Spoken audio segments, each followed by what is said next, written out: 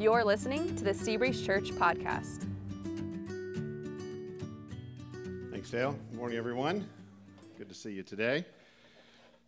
After Dale made that announcement, you might be having a hard time concentrating. You want to go see the building. So hang on. It'll be about 30 minutes, and you'll get to go walk through it. Street smart is the term that we use to describe someone who knows how to survive on the streets of real life. It's a practical kind of wisdom that stands in contrast to being book smart. Now, you might think the Bible is primarily about being book smart because, well, it's a book. But while the Bible is a book, it is a book about real life. In other words, it is a book that's meant to be applied. It's a practical book. It's not just a book to learn. It's a book to be done. So in this series, we're working our way through the New Testament book of James because James is one of the more practical books in the New Testament portion of the Bible. Today, we turn our attention to what James has to say about conflict, about fighting. The streets of life are a rough and tumble place where conflict is commonplace. Last week, I don't know if you saw this in the news, but a fight broke out in Irvine at a political town hall meeting. People who disagree with each other actually started throwing punches. Now, sadly, this is not that uncommon this year. This past year, some of the long-standing conflicts that have been simmering below the surface for a long time have started to boil over, and the fighting has now spilled out onto the streets of, well, almost everywhere. Now, the Bible has a lot to say about conflict. But how can a book, the Bible, written thousands of years ago, help us with the conflicts of today? I mean, the fight in Irvine was over something called critical race theory. That's not even mentioned in the Bible. I mean, it's a new idea. It's only a few decades old, so the Bible doesn't mention it. Well, the Bible claims to be the actual words of God revealed over time to the different authors of the 66 books that make up the Bible. Now, there's a lot of evidence to support this amazing claim. But if it's true, and I believe it's true, then God, through the words of the Bible, would know best how to get at the root causes of all conflict, even the arguments of the future that we might not even be able to imagine right now. And that is what the book of James gets at, the cause of all of this fighting. He starts out in chapter 4, verse 1, by saying this: "What causes fights and quarrels among you?" Now, if you're in the middle of a conflict with someone, how would you answer this question? Someone sees you fighting, and they say, "Why are you fighting?" Well, most people in conflict would point to the person they're fighting with and blame them for the conflict. There's something they said, something they did that touched this conflict off, something wrong. Now, let's just for a moment say that the assessment is accurate and the other person really did say and do something that was wrong. So what's the solution to this conflict? Well, most people would say, well, they need to come to their senses and stop doing and stop saying the wrong thing. And then this conflict will be resolved. So in the history of your life and in the history of the world, how likely is it that people who are doing and saying the wrong thing will suddenly come to their senses and stop it, stop doing it? Well, it's possible. It has happened, but it's pretty unlikely. And so what that means is the common solution that we have to conflict, and that is the other person comes to their senses and stops doing the wrong thing, that solution has almost no chance of success. That's why fighting just continues. The issues change, the personalities change, but the fighting continues. It turns out that the cause behind every single conflict goes much deeper than just whatever the issue is that the people are fighting over. Here's what James goes on to say in verses 1 and 2 of chapter 4. "What causes fights and quarrels among you? Don't they come from your desires?" Now we're getting a little deeper here. Your desires that battle within you. You want something, but don't get it. So you kill and covet, but you cannot have what you want. So you quarrel and you fight.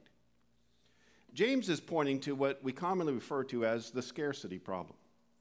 What that means is there's not enough in this world for everyone to get all that they need, let alone all that they want. There's a scarcity problem. And that's a challenge because part of being human is we want something. Why? Because we have desires. Deep inside of us, we all have desires. That's just part of being alive, part of being a human. In other words, we're not going through life happy, completely happy with everything the way it is right now. We all want something more than we currently have. Maybe we want to be treated better than we currently are. So we kill and covet and quarrel and fight. Really? I mean, kill sounds a little extreme for this group, but covet, quarrel, and fight, yeah, that rings true of all of us. So the question is, why do we get into fights with people over what we want? Why not just go and get what we want? Why do we have to mess with people over it? It's because there isn't enough to have what we want and them to have what they want. That's why we want something, but over and over again, we just don't get what we want. The resources of life are limited. They are scarce. And people get in the way of what we want. I mean, they want much of the same things we do. Now, sometimes there's enough for us both to get what we want, but often there isn't enough for both of us or all of us. So if they have what we want bad enough and they are standing in the way of us getting what we want, well, we will fight them for it. I mean, it'll start out just coveting, just wanting it, and then arguing, then quarreling, and then in extreme cases, it actually leads to death over getting what we want. Let me give you a personal example of how this works for me. Last week, I had a particularly long day. My days aren't usually this long, but finally about 9 o'clock at night, my responsibilities came to an end, and I was looking forward to this moment. And I sat down in my chair to watch a little TV. And just as I was sitting down, the voice of my wife from the other room came through and said she was having a problem with her computer and wondering if I could come help her. Now, in fairness, she didn't know I had just sat down. I mean, the timing was impeccable. Literally, I was mid-sit. I was just landed when the sentence finished. Well, you can see where this is going. I could not get what I wanted for that time slot, and her get what she wanted for that time slot. Somebody needed to win, somebody needed to lose. We couldn't both get what we wanted because, well, time is one of those scarce commodities. You can't just multiply time. Someone had to win, someone had to lose. So, being the big-hearted guy that I am, I decided to let her win. But being the small-hearted guy that I am, I decided that I was going to be a poor loser about this. Now, none of you know what I'm talking about, right? So I went in to help her with her computer, but it was very clear to her that I was not happy. And she should not have this problem. And so a conflict ensued between the two of us over just 5 minutes of time. Now, it would have been completely fine if I had said, "Oh, honey, I just sat down. Give me 30 minutes and I'll come in and help you." And I know she would have said, "Oh, okay, I didn't know. That's fine." But no, I decided to go all passive-aggressive on her and be, "Oh, sure," and then punish her for it. It never happens in marriage. So I eventually came to my senses and I asked for her forgiveness because it was wrong what I did. Now, this is how conflict works at its basic grassroots one-on-one level. But this kind of conflict isn't limited just the one-on-one level. What occurs at a grassroots level between people escalates to larger and larger groups. It shows up as conflicts between groups of people and cultures and countries for the same issue, the same reason. I mean, the issues are bigger than the conflict between my wife and I last week, but the cause is the same. There are limited resources. and some other group or country has what we want. So one of the long-standing struggles in our world right now is the struggle in Israel, between Israel and the Palestinians. Why?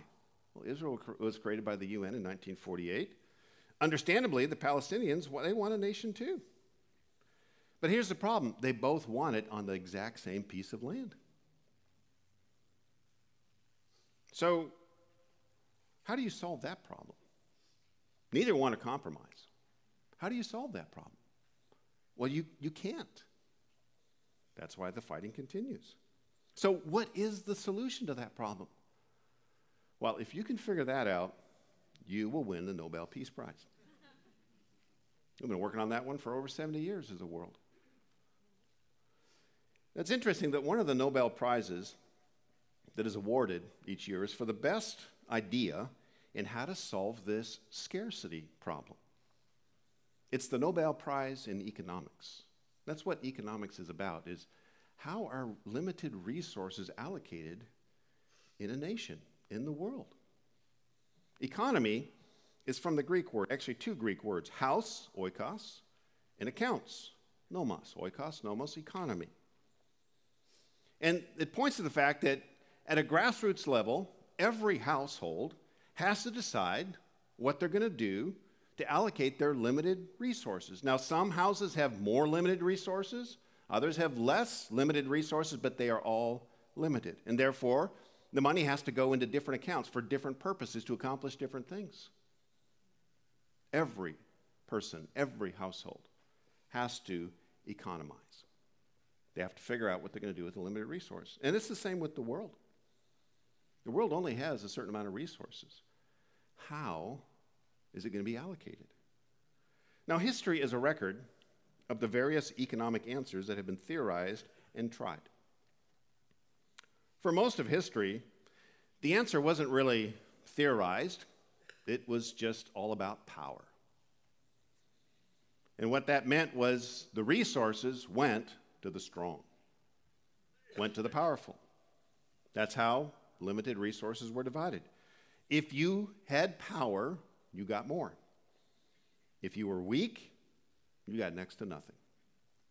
And that's the way the world really has been for most of recorded history. Then, with the Enlightenment, an attempt was made to try to figure out, is there a better way to allocate resources than just letting kings and armies fight each other for it? And in the wake of that period of time, the Enlightenment, a new theory came. It was called capitalism. Capitalism basically says resources goes to ingenuity and hard work. Now, you may think you're in business class. There's a reason I'm going through this, and it's more than just to make use of my business degree. But capitalism, basically, there's a lot more to be said about it, but basically, it allocates resources to those with good new ideas and who work really hard. There's more to it than that, but that's the basic way the resources flow. Now, the Western world, for the most part, has adopted this form of economics.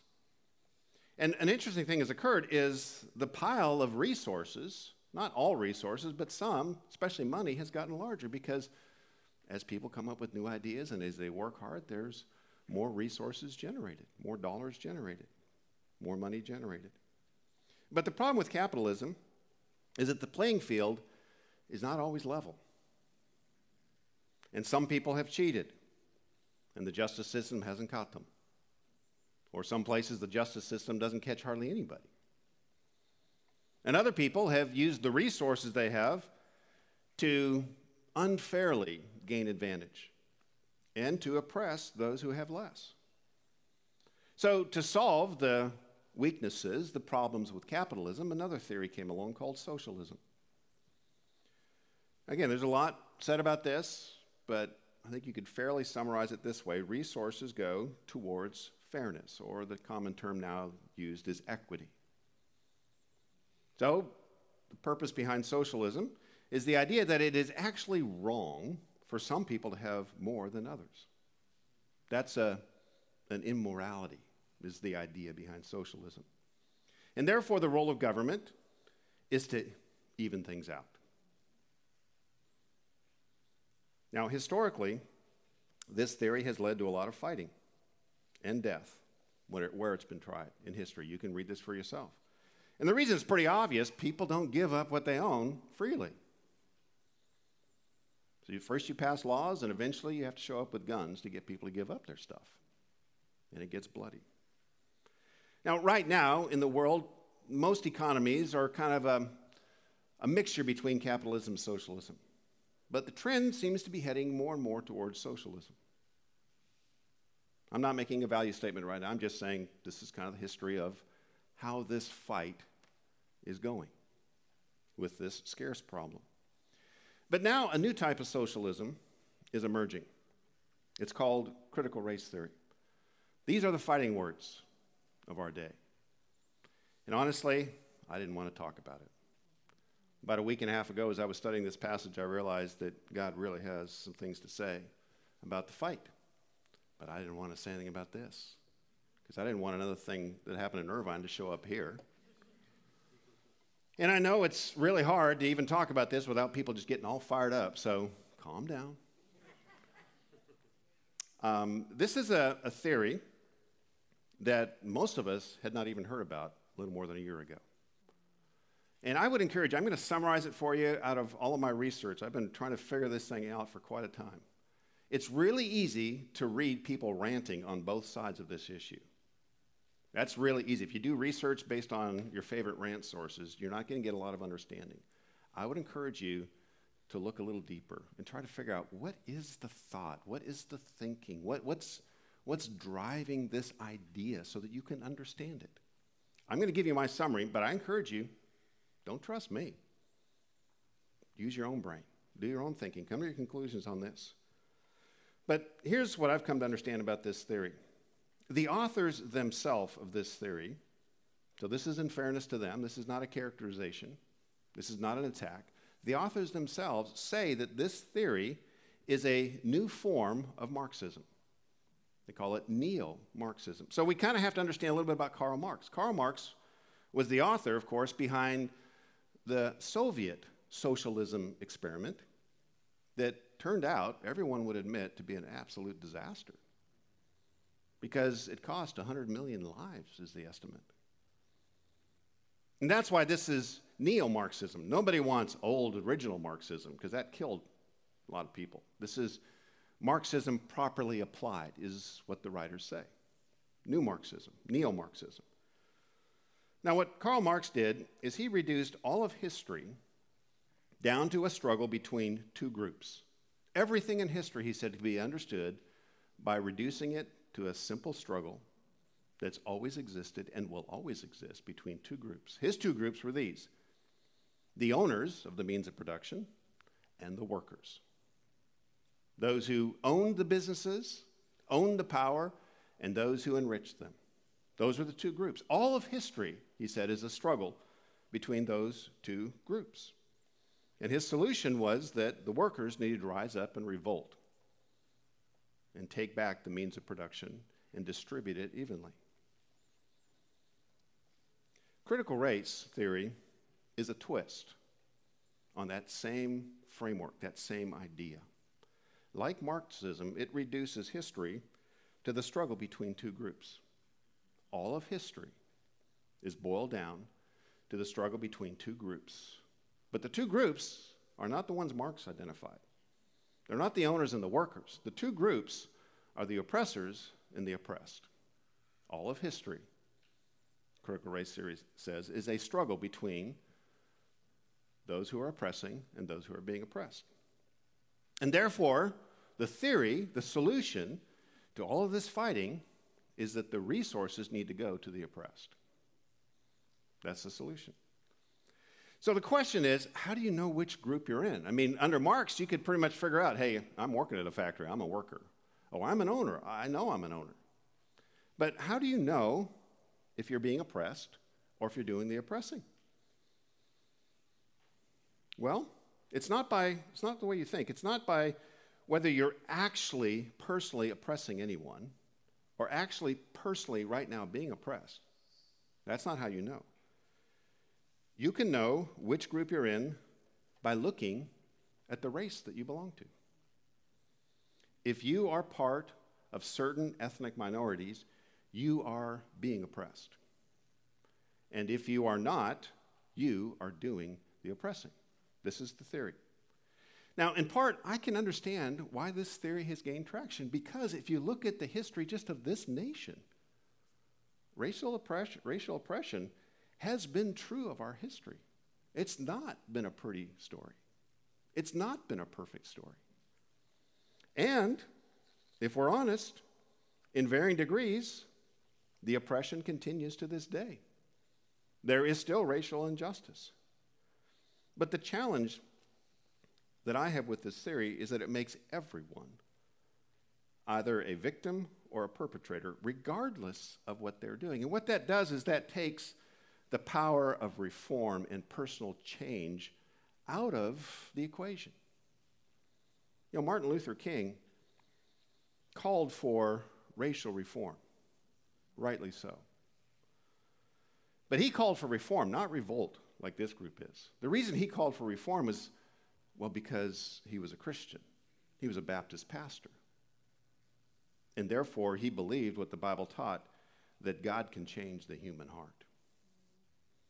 And what he pushed for was change in the laws, change in the nation.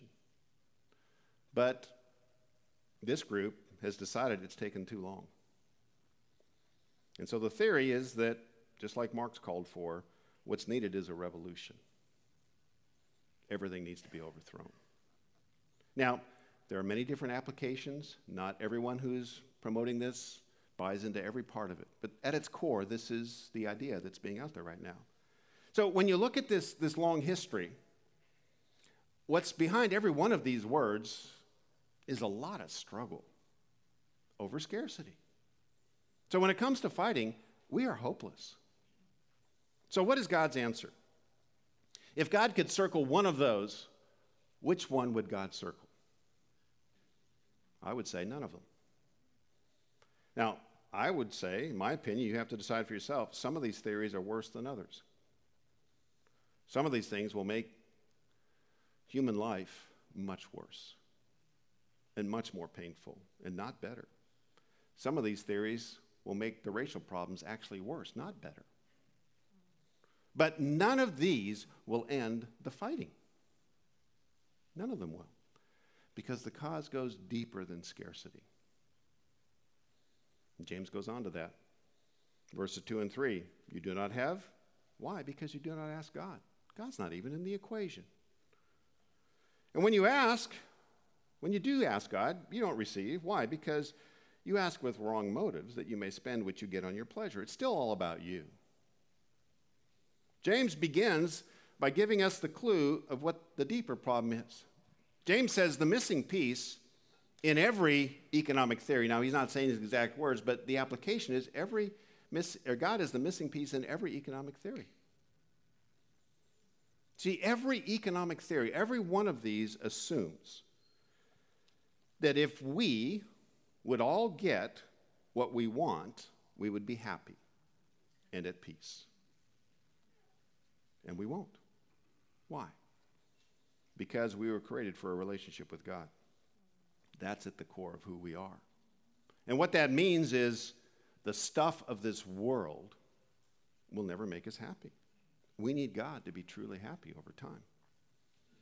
And even if we do turn to God and ask Him to help us get the stuff, like this verse is saying, we're still missing the point.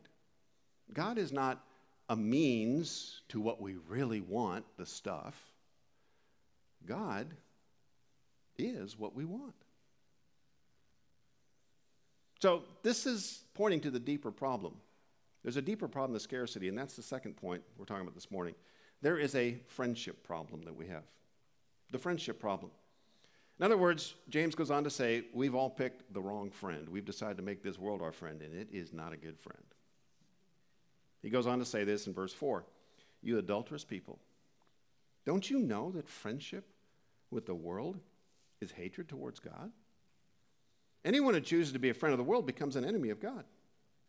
Well, let's first talk about what it means to be a friend of anyone. What does it mean to be a friend? Well, friends are the ones that you go to when you need help. It could be a big need, it could be a small need. But when you need help, friends are who you call. Friends are the ones that you trust because they have come through for you again and again, countless times. Friends are the ones that you open up your heart and let them into your heart, and as a result, you and I are changed by the friends that we choose. As part of being a friend means you have access to my heart, and therefore you change me. This is the kind of attachment, James is saying, that we are developed, we're created to have with God. He is the one that we are to go to primarily for help.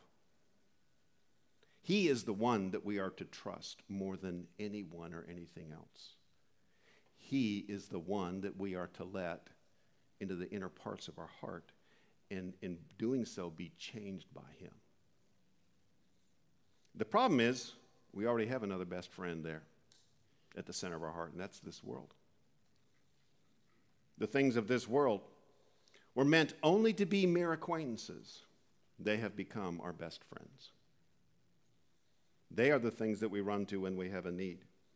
They are the things, let's be honest, that we really trust in most. These are the things that we have let into our hearts, and we have been transformed. We have been changed by the things of this world. And God, conversely, tends to be more of an acquaintance of ours. Someone we know, maybe. Someone we may even like. But he's not someone that we're really, really attached to. And what's God's response to this? This is shocking. He calls this hatred towards him. That sounds a bit extreme. I mean, why won't God let us have any other friends? Well, the clue comes from the opening statement when the word adultery or adulteress is used. God says, you adulterous people. That's marriage talk. I mean, you talk to a spouse who's been cheated on, and they're not happy that their spouse has found a new friend. Oh no, they're furious. Rightly so. They feel rejected because they are. They have been literally hated by their marriage partner. Why? Because marriage is an exclusive relationship. You know, when my wife and I, 36 years ago, made a vow to each other, part of that vow was that we would be faithful to each other, and the additional phrase was, forsaking all others, we would be faithful to each other until death parts us. That doesn't mean we couldn't have any other friends, but that meant that there was going to be no other lover. She was going to be at the center of my heart. I was going to be at the center of her heart. We were going to not let anyone else compete for that place. That's what marriage is about. It's an exclusive relationship, and it's a picture of our relationship with God. That's the nature of our relationship with God. Having a relationship with God is not just adding a little God to your life. It's not that kind of relationship. It's putting God as the top priority of your life. Number one in every decision you make. It's putting God at the very center of your heart. It's that kind of relationship. And God is jealous about us, not because he's so needy and insecure, but because he knows that we are so needy and insecure. God loves us. And he knows that every affair that we have with this world will end in heartache and pain and devastation. And he's trying to protect us from that pain. That's why Jesus came to this earth. God took on a body to restore this relationship. And if we turn to God through his son, Jesus Christ, we get an amazing gift to help us restore God to his rightful position. We get the Holy Spirit, the presence of God on the inside. James refers to this in the next verse, verse 5. He says, or do you think Scripture says without reason that the Spirit he caused to live in us envies intensely? What that means is when the Holy Spirit arrives in your heart after you've decided to follow Jesus Christ, part of what the Holy Spirit does is he envies. In other words, as you start pursuing a love for the world on the inside, there's this tension that you feel. It's God's presence. It's kind of like taking a picture of your spouse with you when you go on a business trip and looking at it whenever you're tempted. It's God on the inside turning your heart towards him and away from other things. And this presence of God, the Holy Spirit inside, makes it possible for us to learn how to love God more than this world. But the problem is we have a long history of loving this world first. And that's why James says this in the next verse. But, that's a big but he gives us more grace. Why would he give us more grace? Because we keep cheating on God. That's why Scripture says God opposes the proud, but he gives grace to the humble. What this is saying is God understands how deep our love for this world is, and he is patient, and he is gracious with us on one condition. The condition is humility. The condition is that we actually humble ourselves and admit the truth about our need for him. But if, on the other hand, we arrogantly decide that we don't need God, and we join in the fight with everyone for more resources here, then God says, I'm going to enter the fight against you. I will oppose you. You know, you don't want to get in your three-point stance and look up and see God on the other side of the line. You are not going to win that one. God will oppose us if we get arrogant. He may oppose us by keeping us from getting what we want, or he may oppose us from just sucking the joy out of what we do have. But he will oppose. Not because he's mean and nasty, but because he knows we have got to break our love affair with this world if we're ever going to be happy. So that brings us to the practical part of the message. Up to this point, it's all been theory. Now let's get real. How do you change friends? How do you change best friends? How do you demote this world in your heart and elevate God? Well, first you have to decide you want to. But it takes time to do this. This is what the next 4 verses are about. James 4, 7 through 10. Now hang with me. I know we've been doing a lot of thinking, but this is the practical part. He says, submit yourselves then to God. Resist the devil and he will flee from you. Come near to God and he will come near to you. Wash your hands, you sinners, and purify your hearts, you double-minded. Grieve, mourn, and wail. Change your laughter to mourning and your joy to gloom. Humble yourselves before the Lord, and he will lift you up. Now, there's a lot in that. So the way I want to go through this is by describing how I pray through these 4 verses. These 4 verses, not every morning, but many, many mornings, I pray through these verses as I begin my day. And here's what I do. First of all, I declare my friendship decision. I declare that I have decided that I want God to be my best friend and not this world. That's what the first part of these verses are about. It says, this is how I declare it. Submit yourselves then to God. So I'll just say, God, I bow before you. I submit myself to you today. I know that the world and all that it offers is nothing close to all that you offer. So I bow before you and not the things of this world today. And then I'll resist the devil. I know the enemy is behind making all of this stuff look shinier than it really is. And I know he's a liar and he wants to destroy my life. So I'm going to push against that today. And God, I want to get close to you.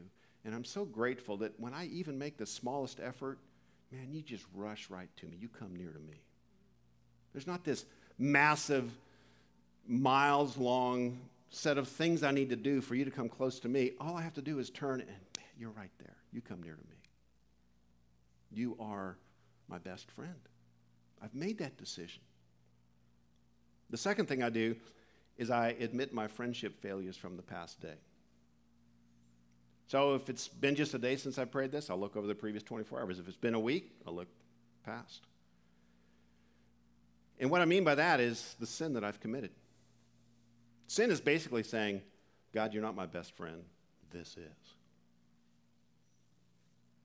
So I admit my friendship failures. That's what these words are about. Wash your hands, you sinners. What that means is, just like when you wash your hands, you don't wash it generally. If you've got a big piece of dirt right here, you go after that piece of dirt. So if I got a specific sin, I confess that. I wash that away in the forgiveness of Jesus Christ. I just get specific. I did this, I did that, I thought this, I said that. Wash my hands, sinner. And then I purify my heart. I admit that the reason I sin is because I'm of two minds. I've just stated that you're my best friend, and I'm capable just 15 minutes later to go out and say that this world is my best friend. And I'll just admit I'm struggling, and I ask God, purify my heart. And then the third thing I do is I grieve. Now, it took me a while to figure out what this is talking about. It says, grieve, mourn, and wail, change your laughter to mourning and your joy to gloom. This is not talking about some manufactured emotion. I don't put teardrops in my eyes and try to gin up tears for some random reason. No, this is talking about real stuff. Why grieve? Well, let me ask you, have you ever changed best friends throughout your life? Yeah. Usually it's for one of two reasons. Either they move away or you move away. That's not going to happen in this world. I mean, Jeff Bezos got into space for 4 minutes, but he's back. We're not leaving this world indefinitely. So we're going to be best friends struggling with, because they live in our neighborhood. The world lives in us. We're here. But the other reason we change best friends is because they've hurt us. There's been pain. That's what this is talking about. This world is an awful friend. And I allow that pain to sink in. This world has hurt me. It's not worthy of best friend status. So I just let that sink in. I try to think through how am I hurting now? How have I been hurt?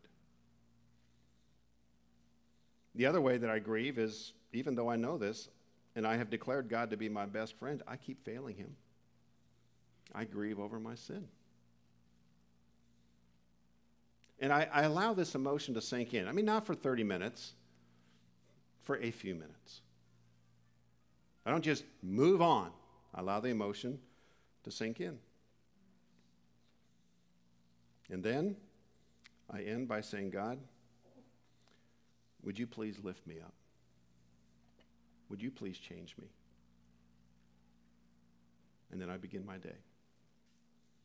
And I do this regularly because this is the process that we need to go through to begin over time to break our adulterous hearts from falling in love with this world and moving our hearts towards putting God in first place.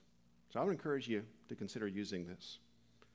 Most people are fighting to get more out of the pile of this world. But this world, as I said, is an awful friend. It's not worth the fight. So what we do is we fight with ourselves to break our long-standing love affair with this world. The economic theories that we went through earlier, they will make life better or worse. They really do matter. It's not, it doesn't matter. No, they represent more or less pain. And less pain is always what we should go for. But they'll never solve the real problem. The real problem is we need God. Now, I want to invite the band to make their way up on stage to lead us in our final song. But before I pray, again, I wanted to remind you of that opportunity that Dale talked about to tour through the construction of our new kids building. So this week, I think Monday, is when we have our framing inspection, which is a big inspection. So please be praying about that. But once we pass that inspection, hopefully on Monday, then the installation begins to go on the walls, and the sheetrock goes in after that.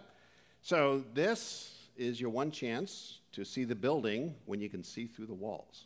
So it's kind of neat to walk in there. I've been doing it some. So if you can, take a chance to walk through that right after we're done here. So let's pray. Father, we admit that we are adulterous people, that we have decided that this world is what we really want, that something or someone in this world is what's going to make us happy. When the truth is that only you can fill that emptiness on the inside that Rachel prayed about. So, Father, we confess the adultery of our heart to you. And we are so surprised and so grateful that you are so gracious to us, that the moment we turn around to you, you draw near to us. I pray that you would purify our hearts, and you would cure us of our double-mindedness. Father, we pray for our nation, for this world.